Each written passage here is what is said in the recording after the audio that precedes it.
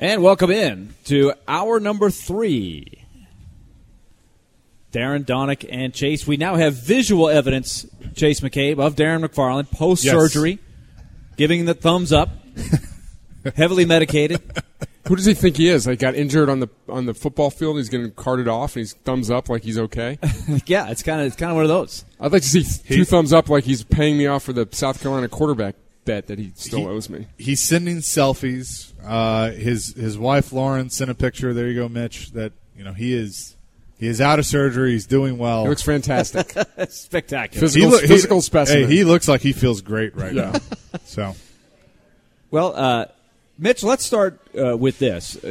Mitch Light, of course, Athlon Sports, college football editor, also does the sideline for Vanderbilt football. We're going to talk to Derek Mason next hour, but I know there is a lot of concern right now.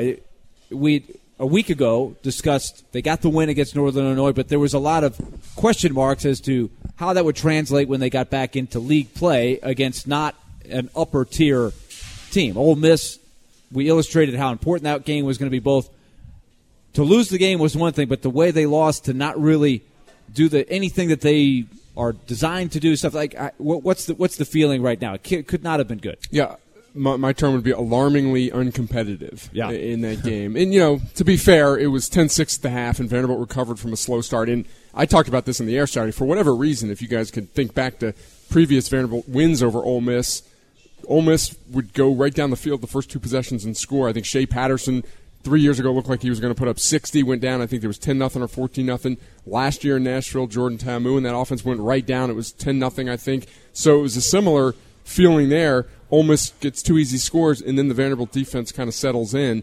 I actually thought, and this is not to try and put a positive spin, just usually when you give up that many yards rushing, especially when you're playing a big team like a Georgia, it's like 10 yards, 15 yards, 10 yards, 12 yards. They're just destroying you like that. Ole Miss is more like 0 yards, 3 yards, 30 yards, 70 yards. It was Vanderbilt's defense quote-unquote, won a lot of defensive downs, but then they just could not stop the big play. And a lot of those big plays, Vanderbilt seemingly had a guy in position. And to me, that's been the theme of the season, is guys taking bad angles in the secondary, missing tackles at the line of scrimmage. To me, I was more concerned about the offense. I just continue to not threaten the opposing team downfield. All the passes are short, and trying to get a guy like Kalijah Lipscomb to make a guy miss or something like that. Jaron Pinkney not involved again. Ole Miss, heading into that game, had very good run stats, so I was not surprised that they kind of bottled up Keyshawn Vaughn, but their passing stats had been horrible. A team like Cal, who's not a very good offensive team, threw for like 350 against them, and it just felt like Vanderbilt just was not threatening them down the field at all. So that was a concern. So, yeah, it was a disappointing performance all around. Got off to a slow start. I'm sure you were here. I don't know how much of the game you saw, and I think it might have been after Ole Miss's first score. Vanderbilt calls for fair catch on a kickoff, so they would have got the ball to 25, but Justice Shelton Mosley drops it and has to scramble to pick it up, so the ball's at the 7. And then there's a penalty, and they get backed up. Ole Miss misses an early field goal, but Vanderbilt had too many men on the field, so ball moves up 5 yards, and they make the field goal. When you're on the road and you're struggling like that, you have to be perfect, and your margin for error is so slim. Now, they only did have 3 penalties, and that's something that had been plaguing them earlier, but that one penalty cost them 3 points. Yeah. So we knew this would be the case. The loser of this game's outlook doesn't look good. It looks kind of grim. So where do they go from here?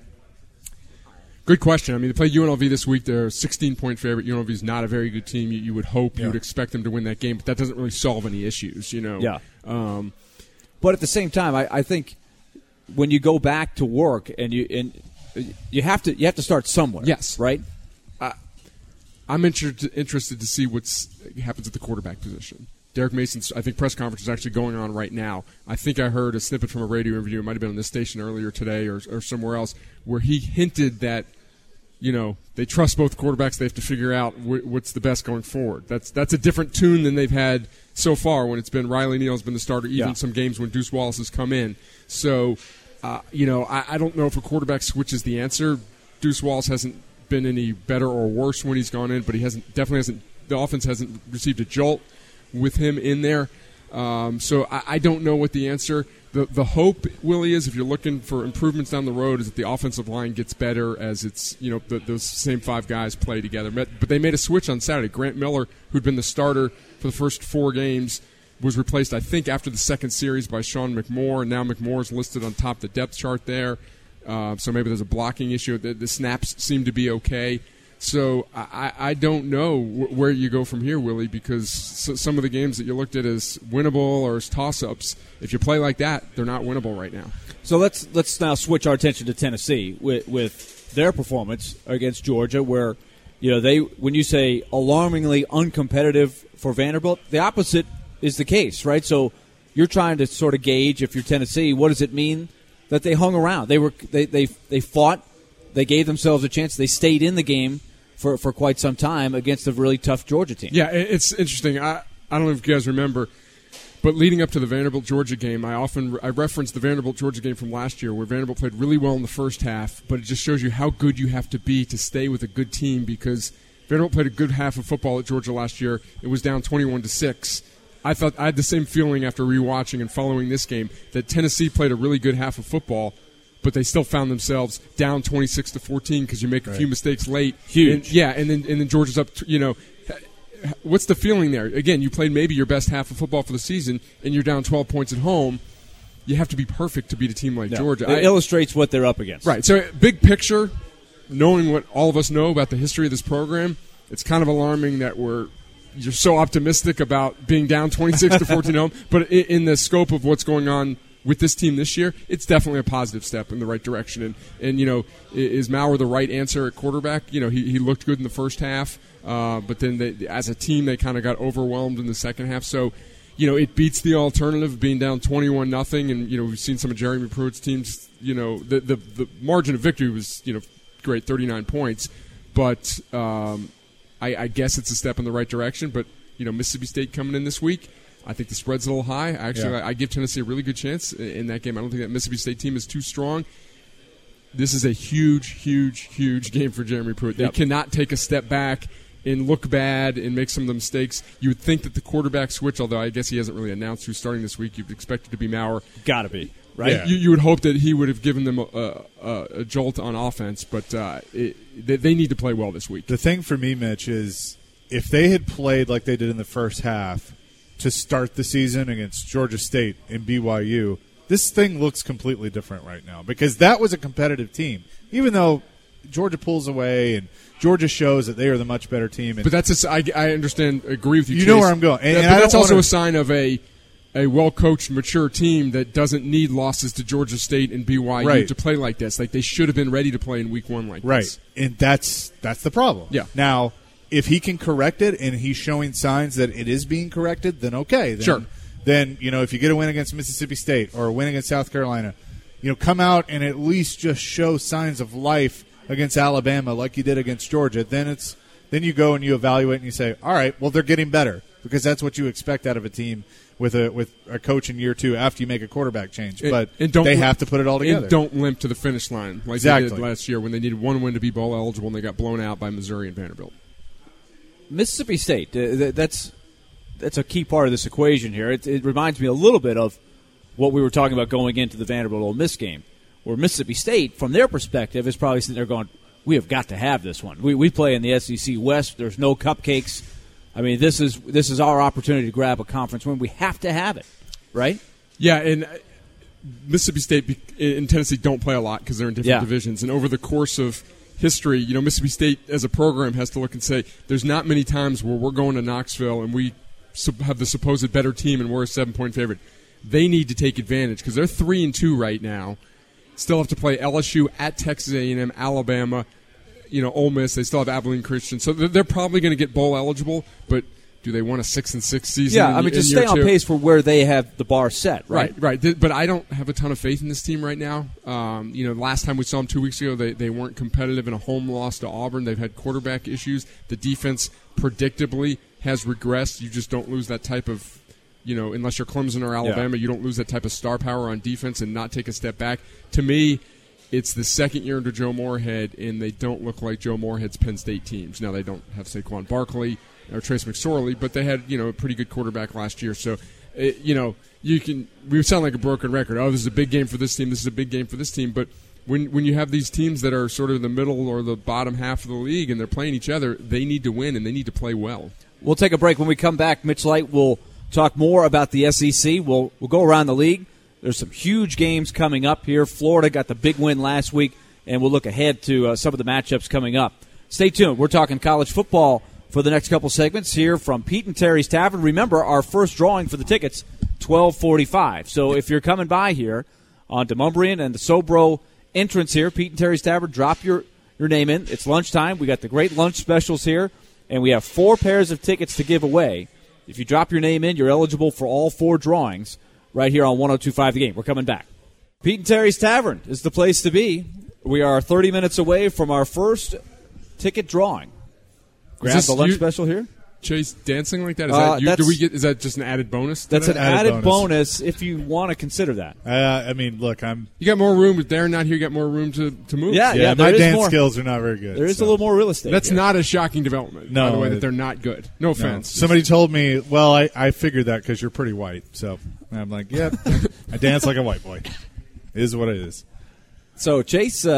Talking a little college football here with Mitch Light from Athlon Sports. Yeah, so I kind of want to start as we go around the SEC before we get into the actual games, because we do this around this time every year, and I know we've had the conversation about Tennessee and things like that, but the hot seat for some of these coaches, one that really pops out for me is Will Muschamp at South Carolina, because they're 2-3, and yes, they've gotten a couple of wins here and there, but right now, that's a very inconsistent football team, and I just wonder if things continue. Now, they have some games coming up that they, like Tennessee, are winnable, that they could win, but it's going to, I think, depend on how they play moving forward if Will Muschamp is the guy. My prediction is he will be back, and I know endorsements don't mean a ton, but Ray Tanner, the AD, who's an old coach who hired him, has gotten his back, said so publicly many times. I think the fact that Jake Bentley, their senior quarterback, goes down helps him. We knew this year was going to be a struggle win-wise because that schedule is so difficult. That's why that North Carolina game was so difficult. But I just think I think he'll be back, barring a collapse. They won their last game convincingly, 24-7 over Kentucky. You'd expect them to lose this week at Georgia, and then they get Florida. But after that Georgia-Florida, they could go on a run and win some games there. So I understand the talk, but I think he'll be back. Now, what about a team that Vanderbilt just faced? And I think a lot of us have looked at that game as being very important for both teams from that aspect. But Matt Luke at Ole Miss. Talking to Parrish Alford, who's been on the show over the years, covers Ole Miss from the paper out of Tupelo. He kind of summed it up that like a large portion of the fan base did not want Matt Luke to get the job to begin with. Thought they were promised a national search, didn't happen. Everyone knows Matt Luke's story. He comes from an Ole Miss family. No one loves Ole Miss as much as he does, all that stuff. But it's about winning games.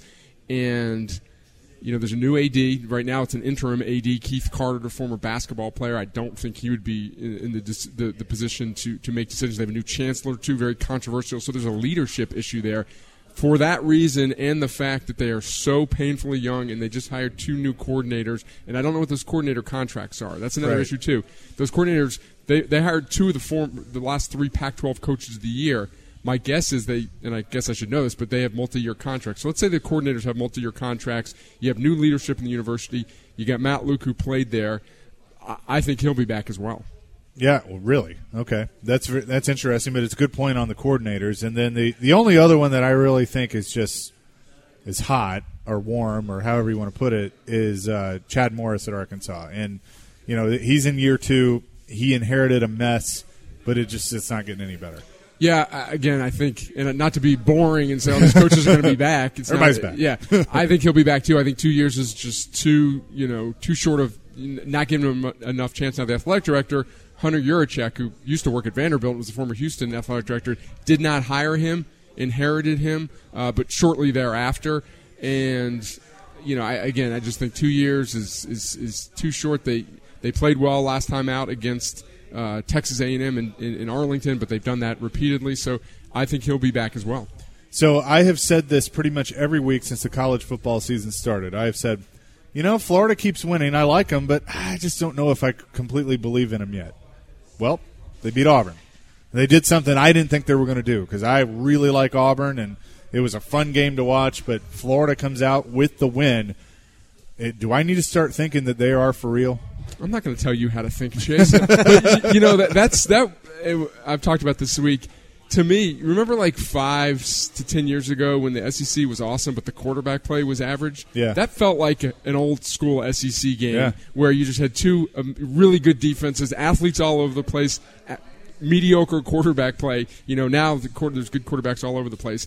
I understand what you're saying, and I kind of agree with you. Like, Florida won a big-time game, but they didn't alleviate a lot of concerns I have with them going forward, like their offensive line.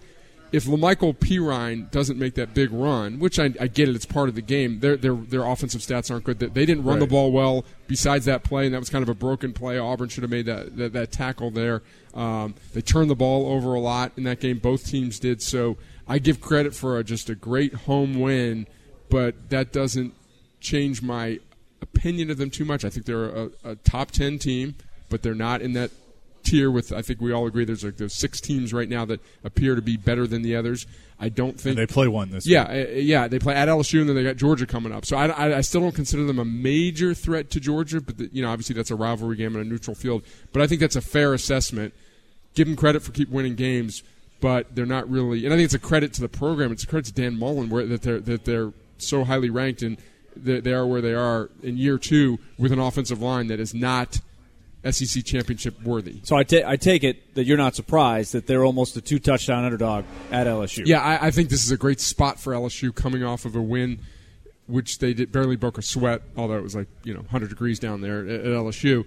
But they beat a Utah State team that's pretty good. They held them to 3 yards per play. They have played 2 solid Group of 5 programs in Georgia Southern and Utah State and just dominated them, which we have not seen in years past from LSU. So I think LSU, this is a great spot for them. With Florida coming off banged up, we don't know about Kyle Trask right now.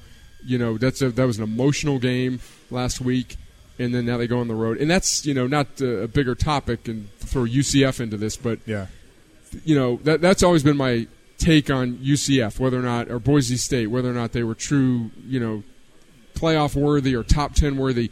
Really good teams, really good rosters, but we're teams like UCF never have to go to hosting Auburn, then at LSU the next week. And a lot of people said earlier this year, that after hosting Stanford, they go on the road against Pitt, UCF, and that's maybe why they lost, because they got banged up, bruised 2 weeks in a row, and then they go play a really good Cincinnati team and they lose. So sorry for the tangent there, but I just think there's not many teams in the country, some Big Ten East teams. But other than that, we got to play Auburn at home one week, and then you go to LSU the next week. That's just difficult to do. Yep. But don't you think for LSU, and look, they went on the road, they won at Texas. That was obviously a test for them, but that was probably their biggest test to this point, and now they have Florida at home.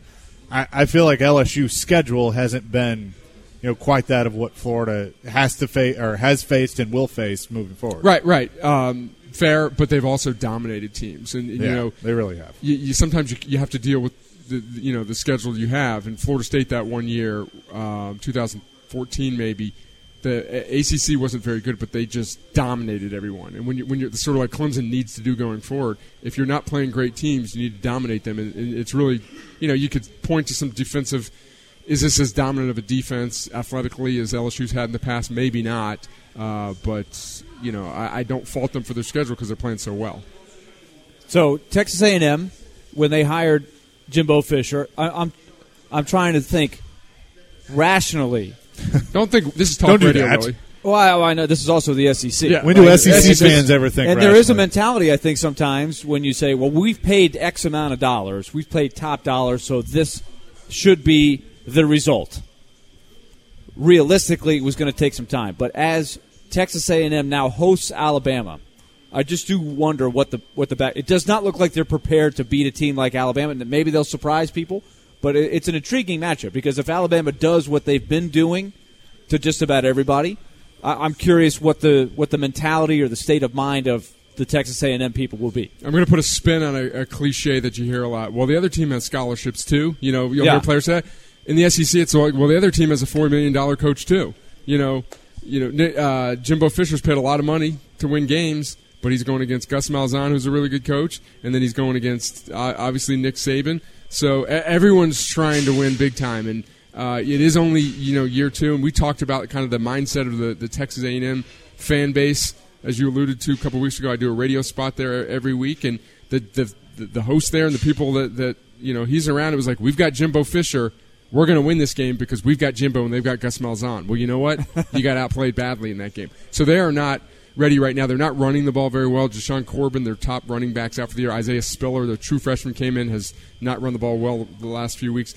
I don't think they're positioned to take advantage of Alabama's perceived weaknesses, which is, the Ole Miss ran for like 250 yards against them. That's not A&M's game right now. So the game is in College Station, but I don't see a way where they really slow down Alabama. I expect a big Alabama win. When we come back, we'll hit the national picture and have Mitch go around and talk about some of the key matchups coming up. Stay tuned. Remember, at 12:45, we draw for the first pair of Predator tickets as they take on the Sharks tonight. Big one here in Smashville. You're listening to ESPN 102.5 The Game. Back here on Darren, Donick, and Chase from Pete and Terry's Tavern. Come on by and register to win tickets for tonight's Predators-Sharks game. We'll get back into some hockey a little bit later in the show. Also, don't forget Vanderbilt head coach Derek Mason will join us for his weekly chat at 1 o'clock. His press conference going on right now as we speak over on the Vanderbilt campus. Mitch, before we get back into the college football national scene, congratulations to your New York Yankees for being the first team to advance to the LCS. Thank you very much, Will. I know that as the Mets fan you are, I know that comes from the heart. I know you really, just feel really happy for those small market Yankees. Really dealt a tough hand. They, overcome so much adversity. Actually, they did this year. All those injuries. They did. They did. And also, you assume that every Yankee is making $20 million a year, but they really have a lot of homegrown. This is not guys, an old school, or guys that were really smart pickups who really aren't expensive. Right? Yeah. Cameron Maybin, who they've got some good players who aren't. Cameron Maybin is quite the story. Yeah, because I remember him in Atlanta and then everywhere else he's played. Yeah. But and at one time he was one of the top prospects in baseball, but Did he come up through Detroit? He was, I think, Florida. I mean, he's been traded a bunch of times as he's a played for a lot of teams. Prospect. Yeah. When is the your Braves? When is the Walker Buehler? When's the Walker Buehler the Nationals? Is that tomorrow? I assume. Yeah, Game 5 tomorrow. Off day today. Don't pay attention to the National League too much, But Game 5 tomorrow because load up the bases twice and can't get anything out of it. I know my timeline is full with Braves and Cardinals fans, just people I know in here. And obviously, it's just I just sit back and watch. I'm sure you guys have talked about this, but every sport has its own dynamics. But I think there's nothing more nerve-wracking than postseason baseball. Just the pitch by pitch and the luck involved, hard hit balls versus bloops and stuff like that, and just it's agonizing. First big test coming up for Oklahoma, the Red River Shootout. Very intriguing matchup last year in which Texas won in a wild track meet kind of game. Oklahoma, a double-digit favorite. Does that surprise you at all? No, and concentrate to on these stats because they're really amazing. Oklahoma is averaging first in the country in total offense. They're averaging 90 yards per game more than any other team. But break it down. They lead the nation with 7.8 yards per rush, and they also lead the nation with 12.7 yards per passing attempt. So they're the most efficient running team and the most efficient passing team. Now, they haven't gotten into the heart of their conference schedule yet. They played UCLA, who's not good. They played Texas Tech. They have not played the most difficult schedule, but I don't care. Those stats are mind-boggling. Texas has been banged up. They've had some injuries on both sides of the ball. Did not play great last week against West Virginia. So I am not surprised, but this sounds like a cliche, but in this series, really, there's been some weird things happen. Charlie Strong's had some Texas teams that look like they didn't belong on the field with some of Bob Stoops' Oklahoma teams, and they've won those games. So I think Oklahoma's going to win. And if they win impressively, they win by 2 touchdowns or something like that, and then, you kind of compare what LSU did with Texas, we might have to start rethinking Oklahoma because I think everyone puts them in that top 6 with all those teams, but not many people are really putting them in the top half of that. But if they win comfortably, I think you have to start considering it. I watched Michigan grind it out at home against Iowa, a 10-3. How many college football games do you see in 10-3? Iowa this week hosts Penn State. Iowa can create that really good home field atmosphere. I'm really curious to see what Penn State brings to the table. Still unbeaten right now. Yeah, Penn State has won its 2 Big Ten games. Maryland 59-0, Purdue 35-7. Now they played a Purdue team that's been banged up all over the place. Real intriguing game. I think Penn State's kind of laying low. I think a lot of people who were really high on them kind of stepped back after that close win over Pitt and kind of changed their opinion. But they've been very good on both sides of the ball. Now they're not as stout defensively, I don't think, as Michigan is up front. Iowa's had trouble running the ball against good teams. 112 yards against Iowa State, 1 versus Michigan. A lot of that was sacks involved there. So I think this is a statement game for Penn State. They're going to open up a lot of eyes nationally. I think they go on the road and win this game. Speaking of Michigan, I was watching their game. By the way, I watched a decent amount of that game from we were at lunch in Oxford. Yeah. It was one of those games where Iowa, you just had no confidence they were going to score. Like, you could have given them the ball on 10 straight possessions, placed it at the 50 with a new set of downs, and never thought they were going to tie that game up. It was kind of that way. But I happened to see some of the pregame coverage, or not pregame, but halftime coverage, and they had Urban Meyer on the set. He made an interesting point. He said, in this day and age of college football, and you've pointed this out before, you guys do this in your Athlon thing, the explosive plays, when you guys do the numbers. He said you have got to have big plays, and that is what is lacking for Michigan right now. And that's puzzling to a lot of Michigan people. They've got all these recruits, and they are not getting the big plays. They're not getting the easy points. And they're brought in Josh Gaddis to run the up-tempo offense, catch defense off guard, and all that stuff, and it's not happening. The first, and he said in the run game in particular, they're just, and he pointed out the stats. He said they had a couple big ones against Middle Tennessee, but other than that, you can't find a 20-plus yard gain in the running game. And that makes so much sense now. The first coach who said that to me, I remember talking to Bobby Johnson once at Vanderbilt, and he's just like, it's hard to march up and down the field. I don't care who you are, to not make a mistake, to string together 4 or 5 first downs. You need big plays, and that's why you look at some defenses that are successful, like Washington last year. I remember the stat. They allowed 1 play over 40 yards last year. Wow. That is amazing. Like, the next best nationally was like 5 plays over 40 yards. Some of that's, fluke. Can you replicate that year over year? I don't know. But it's an underrated stat that if you just prevent the big plays and make teams drive the length of the field, you're going to have a lot of success. I got one more, and Chase, you hit him on a couple, but I think there's some people. There's not a lot of Memphis fans in our listening area, but here they are, 5-0, number 23. They go to Temple, and of all places, Temple, they're sitting there at 4-1. Memphis about a touchdown favorite on the road, trying to go 6-0. Now UCF has shown that they're human. They've lost a couple of times here. Memphis, all of a sudden, league championship not out of the realm here. Yeah, Cincinnati obviously very good too, with some good wins over UCF and UCLA at home. Memphis is very good. They beat Navy at home. My feeling in that game was if Malcolm Perry, the Navy quarterback, didn't get hurt, Navy could have won that game on the road. I have some questions about Memphis defensively. They gave up 33 points last week to UL Monroe. Temple's good. They got a good quarterback. Defense has been strong. New coach Carey came from Northern Illinois. So they have a big 2-week stretch here. They go at Temple, then they go Tulane, then at Tulsa, SMU. So the back half of their schedule is more difficult.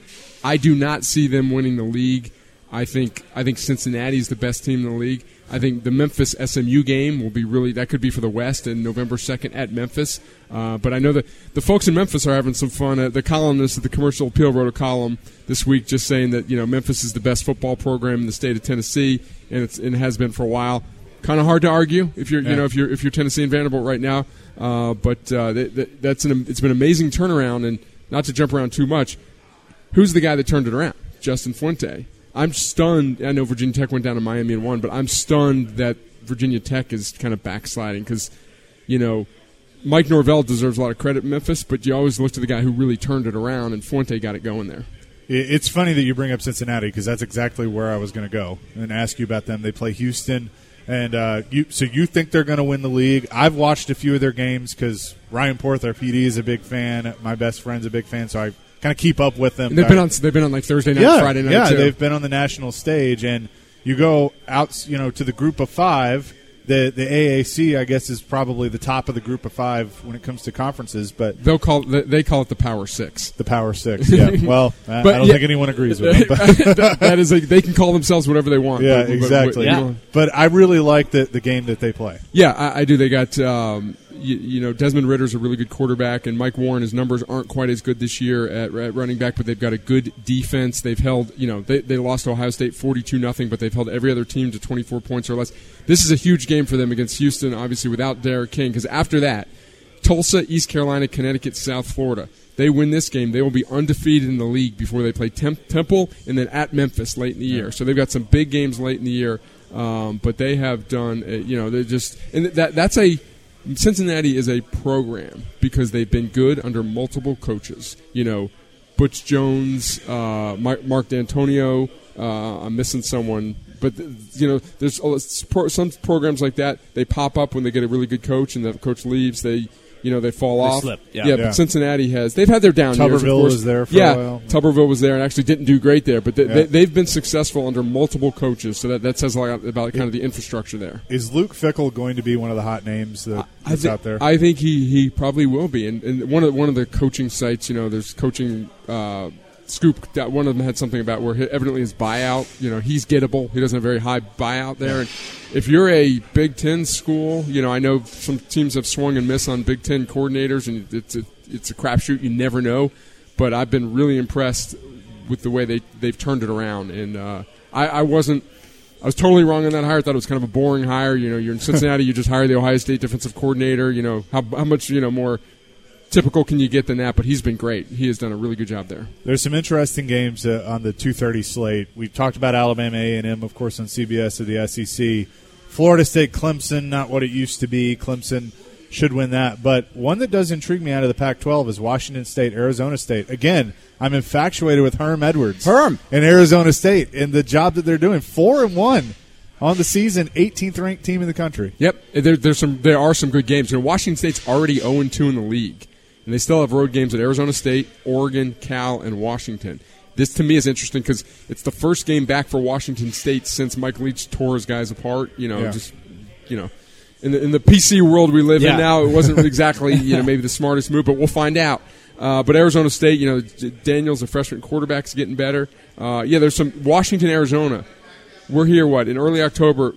Arizona's 2-0 in the league, and Washington's 1-2 in the league. Who would have thought that? So we're kind of getting to the point in October where everyone's playing conference games, and so many of these games kind of will swing how a season's going.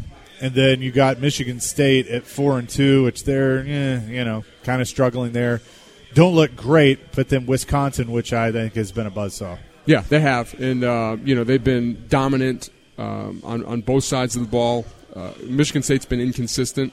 Their offense has been bad some games against Arizona State. They've been better in other games. But defensively, they haven't been on point. They gave up 31 to Indiana, 34 to Ohio State last week. I really like Wisconsin in this game. I think it's going to be a lot of the pressure on the quarterback. I think Michigan State's good enough to slow down Jonathan Taylor and make Jack Cohn, the quarterback, beat them. What's been Wisconsin's issue in recent years? When teams can kind of slow down the running game a little bit, they hadn't had the quarterback, Hornibrook, who's now at Florida State, to beat you. We'll find out a lot more about Jack Cohn this week. I have a way for both of you to make a lot of money. Please tell us. That is. Willie's perked up. Wow, yeah. You go talk to somebody that's on the playoff committee because they will pay you to take their spot because that's how hard this is going to be this year. Really? I think so. Bobby Johnson would pay Willie Donick a lot of money to take his spot. Because, think about it. And a lot can change between now and the end of the season. There are some possibilities for some very difficult decisions coming up. But Bill Connolly, former from SB Nation and now at ESPN.com, longtime contributor to Athlon Sports with his advanced stats, had a post. You should look it up. It seems that way, but it's really hard to go undefeated. Like the odds of all of those teams, all 6 of those teams going undefeated is like 0.2%. Yeah. Right. A lot of it will sort itself out because they're going to have to play each other. Yeah. But I do think that most years it comes down to that 4th spot, and 3 or 4 teams, at least 2 or 3 have a stake and say, we could be that 4th team. We have a good, solid argument to be that 4th team. See, this year I think it's different because I think there are some really good teams that are going to be left out. Like last year, people always rip on Notre Dame. Well, they didn't belong. Well, you know what? Almost any team in that spot was going to get beat by Clemson. Like there wasn't a great 4th team. This Right. year, I think there might be a great fifth team or sixth team. So I think it's going to make for a great playoff, but it's also going to make for some teams that are pretty bummed that they don't get in. And right now, I would say they'd probably be Georgia, LSU, or Oklahoma would be one of those teams being left out. Now, obviously, LSU has to play Alabama. There's a lot of things that have to shake out. Georgia, if they win the East, would have to play Alabama or LSU in the title game. Florida's in the mix, so you're like you say, it's going to work itself out. But it's fascinating right now. Yeah, I'm with you. I'm definitely more intrigued by the playoff battle this year than I have been in recent years. Mitch, thanks for coming by. We'll talk to you soon. Sounds good. All right, good luck to your Yankees. Yes, go Yanks. All right, we come back, final segment, and we will make our first ticket drawing of the day from Pete and Terry's Tavern for a pair of tickets to tonight's game against the Sharks. Stay tuned. We're coming back. Max Hurst going back into my wheelhouse there with a little Blues Traveler. Good stuff. Very good stuff. We have just drawn our first of 4 winners for tickets tonight to the Predators and the Sharks. The early bird catches the worm. You can still register from now until, when is the last drawing, Chase? I believe 4:45. Double checking. Yes, absolutely. 4:45. Our next one will be right before we get out of here. Yep. In our final segment of the show, around 1:45. So you have about an hour. So come on by Pete and Terry's Tavern, Predators and the Sharks. Derek Mason, Vanderbilt head football coach, joins us at 1. We'll talk more Predators next hour as well. Get you ready for the game tonight. But who is our first winner? Who's going to the game? We're going to put this name in will call. We also have another Darren update, so we'll get to that in a second. That's very important. Our winner for the first pair of tickets is Doug Condodorio. He has All right, Doug. He has won the tickets. So Doug, we will put your name at will call. You got a pair of tickets to tonight's game against the Sharks. Thank you for coming by, Pete and Terry's. By the way, I told Pete Weber this, I'm officially addicted to the beef on weck sandwich that they have here. I got it at Pete and Terry's Tavern. Yeah, I've got you sold on that, though. Yeah, it's really good. I had it really good a couple weeks ago when we were here, and I'm like, you know what, I'm going to do it again. So it's good stuff. I come in thinking, what am I going to get today? And I always come back to that because it's just so good. Now, our Darren update, he just sent us a text, just left the hospital. He's going home. All right. Now, could that mean, you brought it up earlier. Willis Reed. Paul Pierce. Could he, at 5:59, Ryan Porth is at the desk ready to go for the pregame show, and Darren comes blasting through the doors and says, not so fast. I am here. I'm sure Mr. Porth will be a pro. He will be ready. He is prepared to do the job tonight. But I do have a visual. Look outside along Demonbreun here, Chase, from our window vantage point of downtown. The ramp. I can see Lauren in the Paul Pierce, right, wheeling Darren up the ramp, crossing up, and then flying in right into Barrel House for the start of the show at 6:01. I can see Could it happen? I could see it. Could it happen? I could see it. Maddox on one side, Lauren on the other, pushing him up there. So we'll see. But we shall see. We know right now he's scheduled to be out, but you know what? He's resilient. Maybe. Elliot Friedman's 31 Thoughts has come out. Thought number 1. I haven't seen this yet. You haven't seen this? Okay. Nope. One negotiation that's hit a snag. Nashville's Roman Josi. There was momentum in the summer.